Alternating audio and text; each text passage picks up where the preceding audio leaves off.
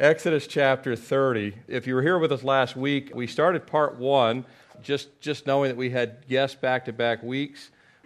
Still wanted to continue to go through our study, but I titled it, and it's the same today, The Heart of Offering, and we'll just call it The Heart of Offering Part 2 today. And we had covered the first bullet point, the offering of praise, specifically around the altar of incense.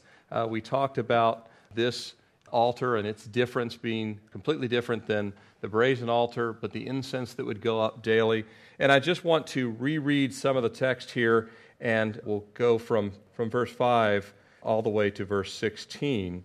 You shall make the poles of acacia wood and overlay them with gold, and you shall put it before the veil that is before the ark of the testimony, before the mercy seat that is over the testimony, where I will meet with you. Aaron shall burn on it sweet incense every morning when he tends the lamps. When he tends the lamps, he shall burn incense on it. And when Aaron lights the lamps at twilight, he shall burn incense on it, a perpetual incense before the Lord throughout your generations. You shall not offer strange incense on it, or a burnt offering, or a grain offering, nor shall you pour a drink offering on it. And Aaron shall make atonement upon its horns once a year with the blood of the sin offering. Once a year he shall make atonement upon it throughout your generations. It is most holy to the Lord. Then the Lord spoke to Moses, saying, when you take the census of the children of Israel, their number, then every man shall give a ransom for himself to the Lord when you number them, that there may be no plague among them when you number them. This is what everyone among those who are numbered shall give, a half shekel according to the shekel of the sanctuary. A shekel is 20 gerahs. The half shekel shall be an offering to the Lord.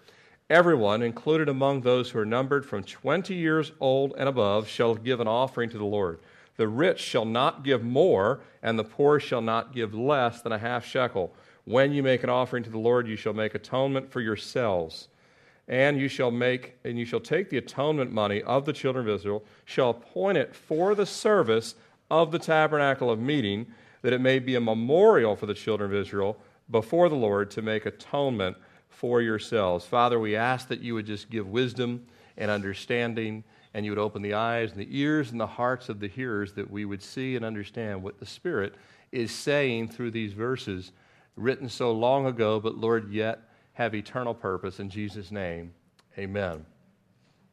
Again, if you're taking notes, this Heart of Offering Part 2, the two bullet points that we'll look at this morning, an offering of diligence and offering of remembrance. An offering of diligence and an offering of remembrance. We had covered last week offering of praise, but as we look at this next aspect, when Aaron was supposed to go in and he was supposed to offer up the incense in the morning and the evening, this sweet incense. At the end of this chapter, you'll see that this incense is very unique. It could not be duplicated. It wasn't to be duplicated. It wasn't to be used in any other fashion, but for the service of going up before the Lord in the tabernacle.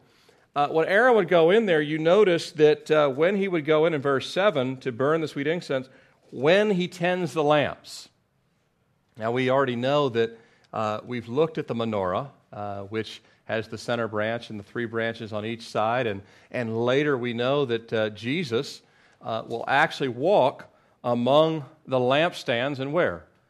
The book of Revelation. He's tending the lamps and actually noticing that some of those lamps are in bad shape. Their fires are not, that the flame has gone out, that they have lost their first love. But Jesus is the high priest for us, right? He's the high priest of the church. He's the one that actually is going to examine and tend the lamps of the churches. But yet, you and I have been made kings and priests in his name. So we now have to daily, just as we looked at last week, we offer up incense to the Lord, but we don't offer up incense like Aaron did. We offer up what? Praise. Prayer, relationship. Our incense before the Lord is communicating with God. I don't set anything on fire in the morning, do you? Although we do have a gas stove, but I don't set anything on fire, but on my knees before the Lord is the incense I offer up, praising the Lord, thanking the Lord, telling him how great he is, worshiping him in prayer. That incense, but at the same time, I'm also supposed to tend the lamps of my life. Now, I know that he is the lamp of my life, isn't he? His word is a lamp into my life. And part of the tending to the lamp and keeping... Now, I don't have to create the oil for this lamp, and nor do you. That was given to you at salvation in the form of the Holy Spirit, right? So when we're in Romans, we've been in Romans, where Paul talks about that we're actually dead to sin, and that's because the very presence of God now lives inside of us. So the oil of the Holy Spirit has been given to us. I don't have to create it, nor could I create it if I wanted to. You can't create the presence of God. You can only receive the presence of God. Amen? You can't create that. But what God then does is he puts it in our heart to actually tend to it. To tend to it. I mean, you had to take some level of initiative to be here today. Even though God wanted you here, you dressed yourself, right? You brushed your own teeth, I hope. You did the things that were necessary to be here today, and some of you may not feel that great, and you still came anyway. You might have aches and pains, and you still came anyway. And a lot of times, when you're doing the things that God's asked you to do, you're talking to the Lord through the process and saying, Lord, help me do this and this and this, and show me if this is out of alignment. What it's telling us here is every day, Aaron would have to be attentive to the things of the Lord. Every day, he had to go and check the lamps, make sure they're lit, offer up the incense before the Lord. But the Lord says, when you tend the lamp, it's an assumption of the Lord that once you've come to him, now you belong to God, you are in his hands, you now do his work. It's an assumption. It's a good assumption because we were bought with a price. We are no longer our own, the scriptures tell us. So if we're no longer our own, God's assumption is, hey, now you belong to me. And if you think of the children of Israel, it wasn't that long ago that they belonged to who? Pharaoh. When they belonged to Pharaoh, you make mud bricks made of straw. You do everything Pharaoh says. But then once you come to know the Lord, God says, now you belong to me, and I've got a new task for you. I want you to keep these lamps lit. I want you to offer up incense before me every day. And I look at this area for us as more of that personal devotion. Chris was talking about going and reaching the world in the different language groups, but I'm going to tell you, you will never have that desire unless you first have that personal devotion, devoted life to the Lord. Amen? You're not going to have God's heart unless you spend time with God. You could watch all the amazing videos ever made, and there's some fantastic ones about what God's doing around the world, but you will lose interest in less than a couple of days if you don't spend time in the presence of the Lord. You can't manufacture, you can't even just get fired up by a think about a country. People get fired up at a patriotic moment, but that wanes pretty quick, doesn't it? It doesn't last that long. You have to stay close to the fire of the Lord. You have to stay in his presence. You have to tend to the things that he told us to tend to. Jesus talked about in the parable of the sower that the seed is thrown everywhere, but some, the cares of the world, the deceitfulness of riches, all these kind of things would drown out tending to the things that God has asked us to do. And I know that since I got saved in 1995, ever since I've got saved at that time, the Lord uses the very same things day after day to draw me closer and closer and closer to him. I've never replaced prayer with something new. I've never replaced reading God's word with something new. I've never replaced worship with something new. But I tell you, all those things are fresh in the Lord. Not new, but fresh.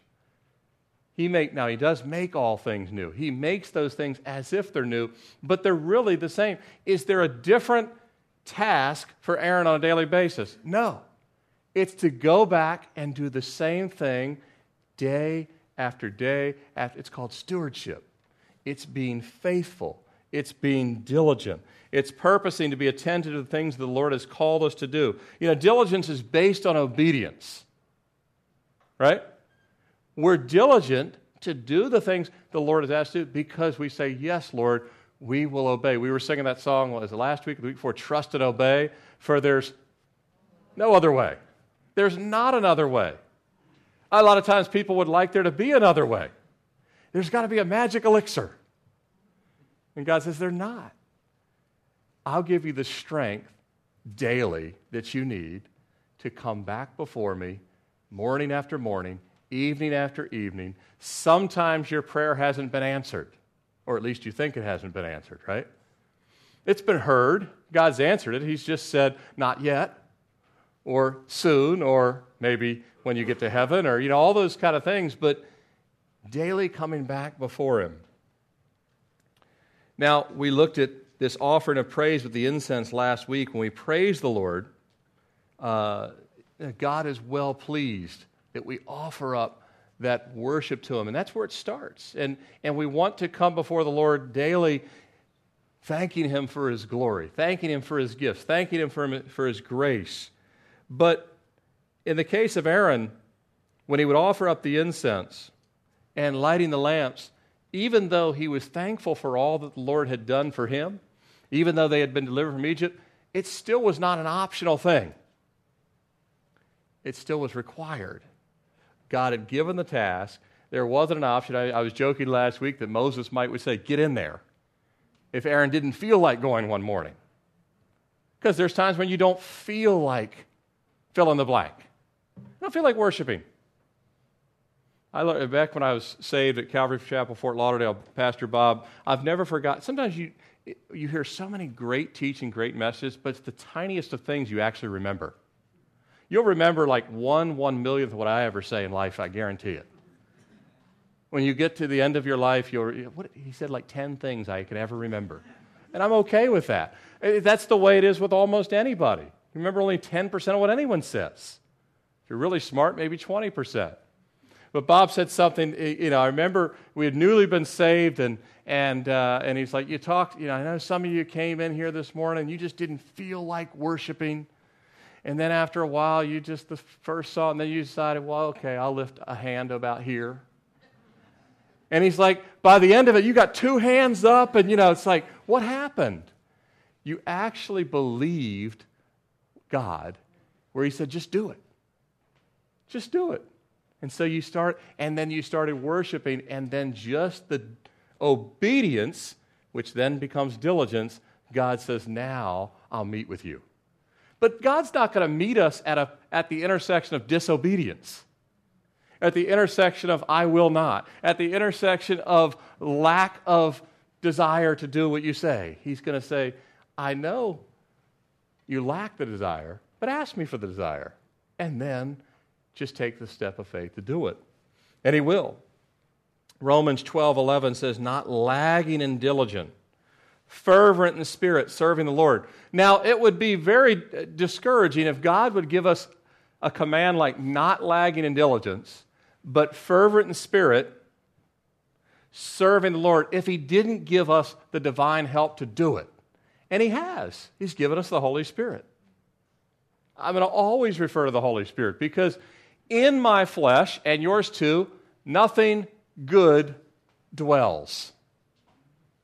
I remind myself on that on a regular basis. I don't really even have to remind myself. The longer I'm saved, the more... You realize that the Apostle Paul, the longer he was saved, that's when he writes, "Oh, wretched man that I am." He would realize the longer he was saved that his dependence and his ability to be diligent was based on the work of the Lord in his life. But let me tell you, if we will simply say, Lord, I'll go tend the lamps again this morning, groggy-eyed, not so much feeling spiritual, God says, I'll meet with you. And then throughout the day, you'll minister everywhere you go. Maybe not in the tabernacle. Maybe it is out in your workplace. Maybe it's in your community. Somewhere God's going to use us and minister through us. Now, Jesus said in John 13:34, a new commandment I give to you, that you love one another. As I have loved you, you also should love one another. Here's a command we've been given. We've been given a number of different commands that we know we're supposed to study to show ourselves approved. Study the Word. Thy word have I hid in my heart that I might not sin against thee, to love His Word. We know we're commanded to pray. We know we're commanded to be His witnesses, Acts 1:8, to go in and share our faith, whether it's at Bon Air, whether it's in your neighborhood, handing a tract to someone, getting the gospel out. We know these are commands. We're commanded to fellowship, forsake not the assembling of yourselves together. All of these are lamps that we tend to. Amen? If you look at the menorah of your life, if you will, you tend to these different lamps, and we have to pray. We have to read the Word of God. We have to share our faith. We have to fellowship with other believers. Well, I don't really feel like fellowshipping. God didn't ask you if you felt like fellowshipping. He says you need it. Right? What would you think about a family that says they love each other that won't ever see each other? Well, we live in the same house, but we avoid each other at all cost. We're a really loving family, though. Really. I'd like to not ever go to your house. We know that we're commanded to do these things. And the manifestation of all of these things is first, it all hangs on the two commandments, to love God first and to love your neighbor as yourself. And sometimes that's not easy. And I think when you think about this command of love, similar to prayer, similar to worship, similar to sharing your faith, many times you won't feel like doing them. Matter of fact, God may say, hey, give a tract to this person. And you'll say, I don't think they'll want it, Lord. I think they'll laugh. I think they'll reject. And the fear of man actually takes over the fear of God. And you say, I don't think this will go well. And I've been shocked how many times it has gone well. I'm not shocked when it doesn't go well because many people rejected Jesus Himself. But the love constrains us to go beyond the feeling and to love anyway. To love someone enough to say, Lord, I'm going to give. Yeah, the need is great, Lord. You've put your love in my heart. I'm going to love anyway. C.S. Lewis, speaking of love, this commandment that we've been given, which is really hard to do at times, isn't it? Because not everybody's lovable. Sometimes your own spouse. Sometimes a brother that's offended you. Somebody has always been kind of dismissive of you, and you're still supposed to love them anyway. A commandment, C.S. Lewis says, do not waste time bothering whether you love your brother. Act as if you did, and you'll presently come to love him.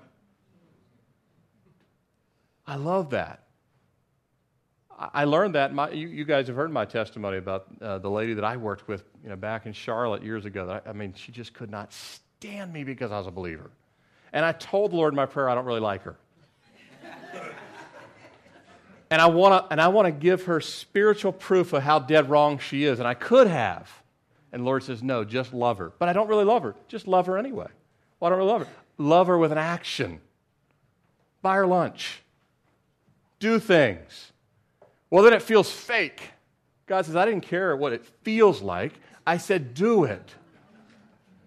And after a while, it's not fake. That's what C.S. Lewis is saying. When you tend to these lamps and you come into the presence of God, God begins to show you what's not right. And it's almost always in our feelings. And He's like, you're going to have to trust me to go past those things. Notice that if you're offering up the incense of prayer, back in verse 7, and Aaron shall burn the sweet incense every morning when he tends the lamps. Notice that if you're offering up the incense of prayer and thanksgiving, you'll not forget to tend the lamps. It starts back with what we looked at last week. If I'm not in prayer, it's been well said, you want to see the power in someone's life, look at their prayer life. If I'm not in prayer, and I'm not in the Word of God, those two things primarily, everything else falls apart. That's the locomotive at the front of the train. I know the Holy Spirit is the power inside the locomotive. The Holy Spirit is the oil for the lamp. But if we will not still come before the Lord and just prayer first and God's Word, everything else, we'll never see the needs that God is showing us. We'll never really walk in love. We'll never really care about the lost. We'll care about the things that the rest of the world cares about. They care about entertainment tonight. They care about only what is in it for them in their careers. They care about what entertainment and pleasure they can have this coming week that they didn't get to do last week. It's not to say that all of those things are wrong, but they're not the passions of our life. When we offer up the incense and then the Lord says, look, you're in my presence, you will not forget to trim these lamps. Because God won't let you forget it. It'll be right there in front of your face. And remember, He's before the veil, which the Lord is just behind. We talked about that acronym, ACTS, A-C-T-S, adoration, confession, thanksgiving, supplication. You go before the Lord in those four aspects every day. Adoring the Lord, which is worshiping Him, praising His name, confessing. Every day we have sin. James tells us this. If anyone doesn't think he has sin, he's wrong. Every man, every woman. We have to go before the Lord. That's why Jesus said, forgive us our trespasses. Remember, in the model prayer, Jesus said, every day you're going to have to come, hallowed be thy name. It starts the same way, adoration, and you see the confession is required, thanksgiving, thanking the Lord for what He's done. If you can thank the Lord for nothing else, if you're saved, you've got something to thank God for the rest of your life. Because you're not guaranteed anything else but eternal life. There's nothing else you're guaranteed. Once you put your faith in Christ and trust in Christ, that's the one thing you'll always be thankful for. And then supplication. You're praying for the needs that God has revealed to you, the needs of other people. We pray for the persecuted church like Pastor Saeed and Brother Gal and the lost that are around us. We pray for other people in the church that are hurting. We pray for the needs of those that have, marriage issues and divorce and all these things. And so we supplicate, we bring requests to God, and the longer we're with the Lord, the more mature, as a priest would do, you're bringing the needs of the people even more than your own. And God knows your needs too. But that is so important to remember that we have to start there. And when we do, God will move us from prayer to then moving us out into serving. We'll be lighting not only the lamps that the Lord shows us in our person, but we'll actually be ministering, as it were, to other people elsewhere in our lives, the sphere of influence God's given us. When you purpose to pray, and you start out there, then when you're in the incense of prayer daily, and then you begin to tend the lamps, you're already in position because of prayer, because of offering up yourself before the Lord. You're in position now for the work that He puts before you. Chuck Swindoll wrote in one of his books, speaking of Nehemiah, he said, before Nehemiah ever began to rebuild the wall, Nehemiah started working on it from 800 miles away before the Lord in prayer. Isn't that true? And you read the book of Nehemiah, you see that Nehemiah was in this deep prayer with the Lord 800 miles away. He didn't even know he was going to be given that task. And yet he was. And you think about in our lives, what we start in prayer, later that day can be power and ministry. That's where it starts. That's why we gather on Sunday morning here at 9:45. We want to pray before this service. We now pray every single in a Sunday morning service before we come up. We want the Lord to actually move with power, and that He gives us revelation. Let's look at this last bullet point, this offering of remembrance. An odd and curious passage here about this ransom money. I don't know if you caught it. We've read the text back-to-back weeks. It might seem a little odd. What in the world is this? Ransom money. When the Lord spoke to Moses, take a census of the children. Some of you might say, I thought censuses were wrong in the children of Israel. You might have seen that David was judged greatly for taking a census, wasn't he? And here we see God authorizing a census. This is actually a God-approved census. Later in the book of Numbers, 2 censuses would be recorded at the direction of the Lord, but Israel's leaders from then forward, Israel's leaders were not allowed to take a census. But God could authorize a census. That kind of makes sense because God can actually do anything God wants to do, right? If God wants to take a census, he can take a census. But he told the leaders they couldn't take a census. And you might say, well, that's weird. What is going on? Why would God take a census, but he wouldn't allow the leaders to take a census? Here's what it is. In the ancient world, census, those kings that would take a census, it was proof that they owned the empire, that everyone below them was their subjects. And God says, this isn't a Pharaoh-led nation. This is a God-led nation, and the people belong to me, not to you, Moses. Make sense? Not to you, Saul, later. Not to you, David. Not to you, Solomon. None of the leaders, the children of Israel do not belong to their kings or their leaders. The children of Israel belong to God. And so God says, I can take a census. And a matter of fact, God's the only one that truly knows how many exact number of people are on planet Earth. I mean, we can take guesses, right? God knows how many people. He knows exactly who's saved. He knows exactly how many people are Jewish, right? All that stuff. He doesn't need DNA testing or anything like that. He has a lot of censuses, if you will. He actually knows more about the people groups and even the last one that will be reached. All those details God knows. But the children of Israel, God says, I want you to take a census, and they would be important in this respect because they would be recorded for us in Numbers, and they would be important for some of the things that would actually then transpire all the way to the lineage of Jesus Christ himself. But a census for a census take is most cases with kings, it's a source of pride.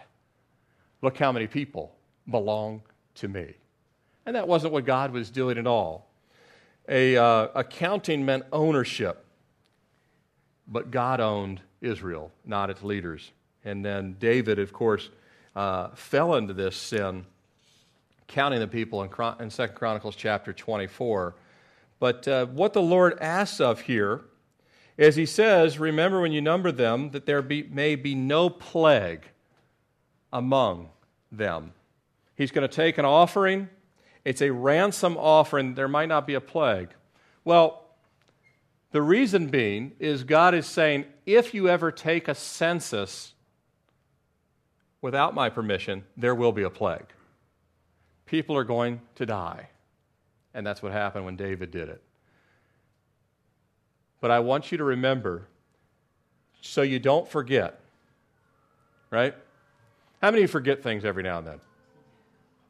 I have learned now, at the age of 44, that if I am told by somebody, hey, remember this, that isn't going to happen unless I write it down. And if it's really important, I'll put it like, where I'm brushing I'll write a note and put it near the sink where I know I'm going to brush my teeth, something, and then if I write it at night, then I'll transfer that note into my smartphone or something like that so I don't. But at some point, if it's not down on paper, I'm likely to forget. And God says, in essence, this ransom is going to be like a giant sticky note for you, Israel, to never take a census without my permission. But at the same time, you'll actually remember when you give this offering that I've been really gracious to you.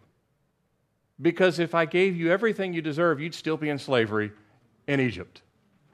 Because all people are sinners. The Israelites were not worthy of being set free. God loved them enough to set them free. Right? The Egyptians and the Jewish people, it's not that, well, Egyptians are really wicked, Jewish people are really righteous, therefore God owes. No, he doesn't owe either group. But he's like, because I redeemed you, because I ransomed you, and you now belong to me, every single one of you belong to me. This census is for me and for my purposes, but two things. One, you're going to need to give an offering so you never forget to never take a census on your own. And you'll remember when it comes out of your wallet, won't you? You don't forget things that come out of your wallet, do you? You don't forget the time you spent such and so money and the steak wasn't cooked right, right? Those aren't even important things, and you remember these things. But God wants them to remember this offering is a command. Well, that's kind of odd too, isn't it? Is it an offering or is it a command? Yes. Think about your salvation. Are you commanded to be saved? Are you gently drawn by the Lord to be saved? Yes. The Scriptures say that God commands all men everywhere to be saved. And yet at the same time, Jesus says, come, all you that are willing. You're commanded to it, and yet you're gently... all the way back to the Garden of Eden, they were commanded not to touch the tree, but at the same time, God gave them so much love and grace. That God always has a command, but with the command, He wants it to be willing. That the children of Israel, each one were going to have to give a half shekel according to the shekel.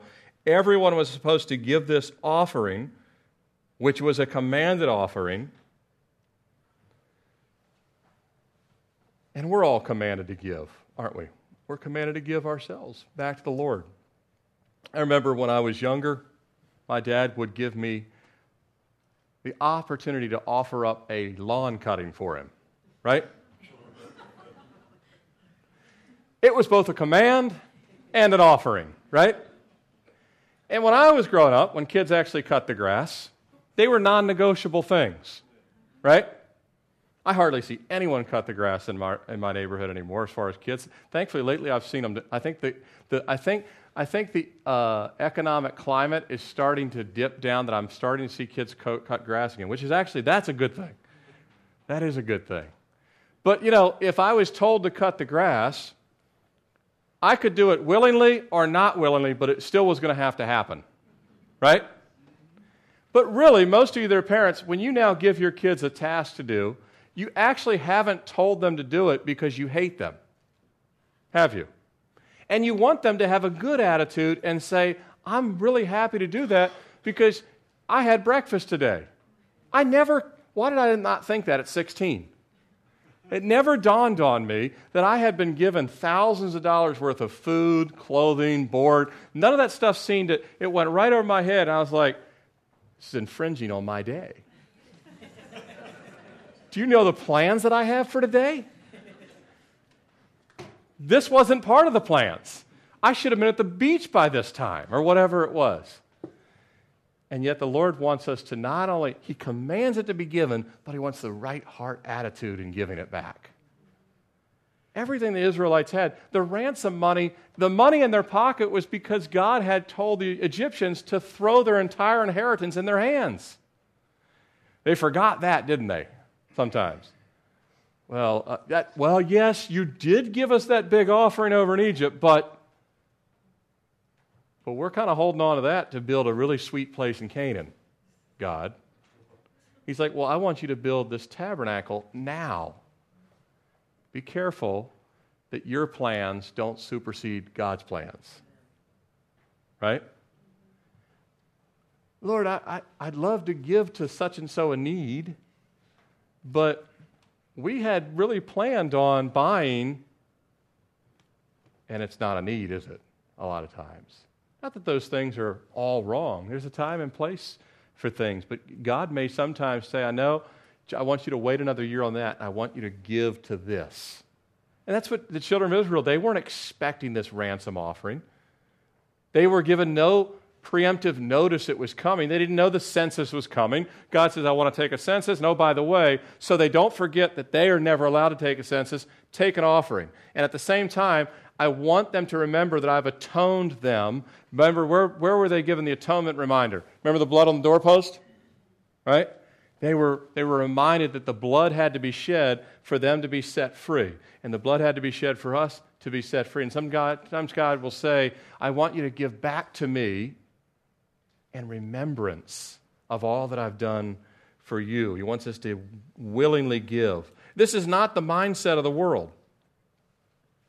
It's not the mindset of the world. Jesus doesn't in any way tell us that we will inherit all the things of this world. Quite opposite. We'll inherit the things of God and heaven. But the mindset of this world is greed, and it's a stubbornness, and it's holding on to what we have. Remember Jesus in Luke chapter 12, and they were talking about the book of Luke with the Jesus film. In Luke chapter 12, verses 16 through 21 says, "The ground of a certain rich man yielded plentifully, and he thought within himself, saying, 'What shall I do, since I have no more room to store my crops?' So he said, 'I will do this. I will pull down my barns and build greater, and there will I store all my crops and goods. And I will say to my soul, Soul, you have many goods laid up for many years. Take ease, eat, drink, and be merry.' But God said to him, 'Fool, this night your soul will be required of you. Then whose will those things be which you have provided? So is he who lays up treasure for himself and is not rich toward God.'" God tells the children of Israel, "Give, and it'll be given unto you. Remember what I've done. Remember that I set you free. Don't get angry when I tell you I want you to give this offering. Don't say it belongs to you. Does anything belong to you?" I was reading Chuck Smith's devotional just this week. I think it was Friday's devotional in the Word for Today devotional. He was talking about in his yard, they have a beautiful garden with flowers, and their grandkids will come over, and their grandkids will go out and clip the flowers and go bring them to them. He's like, "The flowers belong to us." And he goes, "And yet we love the offering." In essence, that's the same thing God does. He gives you things. It's like his flower garden. He gives you your salary. He gives you your job. He gives you your possessions. He gives you all these things. And now God says, "All right, give some of it back to me." Why? I want you to learn to give it right back to me. You're picking out of my garden, and give it right back. But his grandkids, Chuck's grandkids, aren't doing it begrudgingly. They're excited, right, to give these things. And the Lord's telling the children of Israel, when you give equally, everyone over the age of 20. This is also another thing that I think here, this is for the mature. Everyone over the age of 20. Mature people give back to God when he tells us to give. They don't fight back and say, "How dare you ask that of me?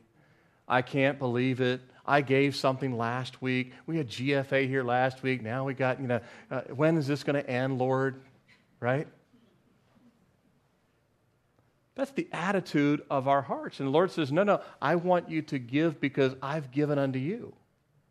God could take away every single thing we have tonight.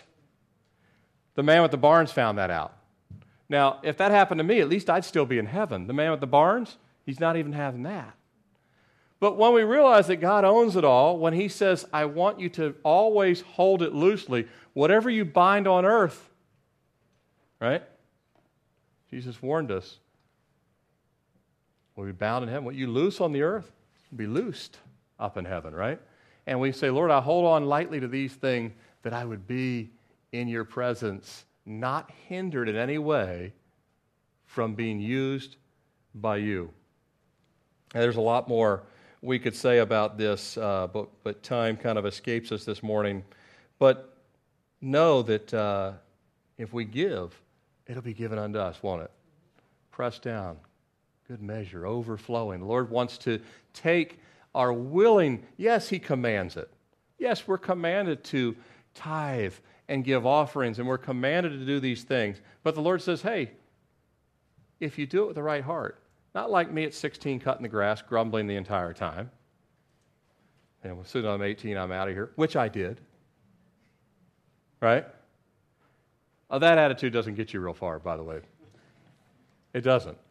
Because you find out that, eventually God will show you the error of your stubbornness, won't he? But the Lord's telling the children of Israel, look, give willingly. Every day, come in before my presence, offer up the incense of prayer. Every day, light the lamps of the things that I show you need to be taking place in your life. And just like the children of Israel, we don't have to wonder, man, Lord, is this stuff going to work? It's faithful and true, isn't it? Right? Everything he tells us to do, we know that prayer will work. We know that understanding and reading his word will work. We know that when we give and let go of the things that we're trying to hold on to, that God will bless and multiply it. We know that He'll take the fish and loaves and multiply them, that you're in much better shape actually yielding everything to the Lord and the Lord multiplying it than you are trying to multiply it yourself. Amen? Let's close in prayer.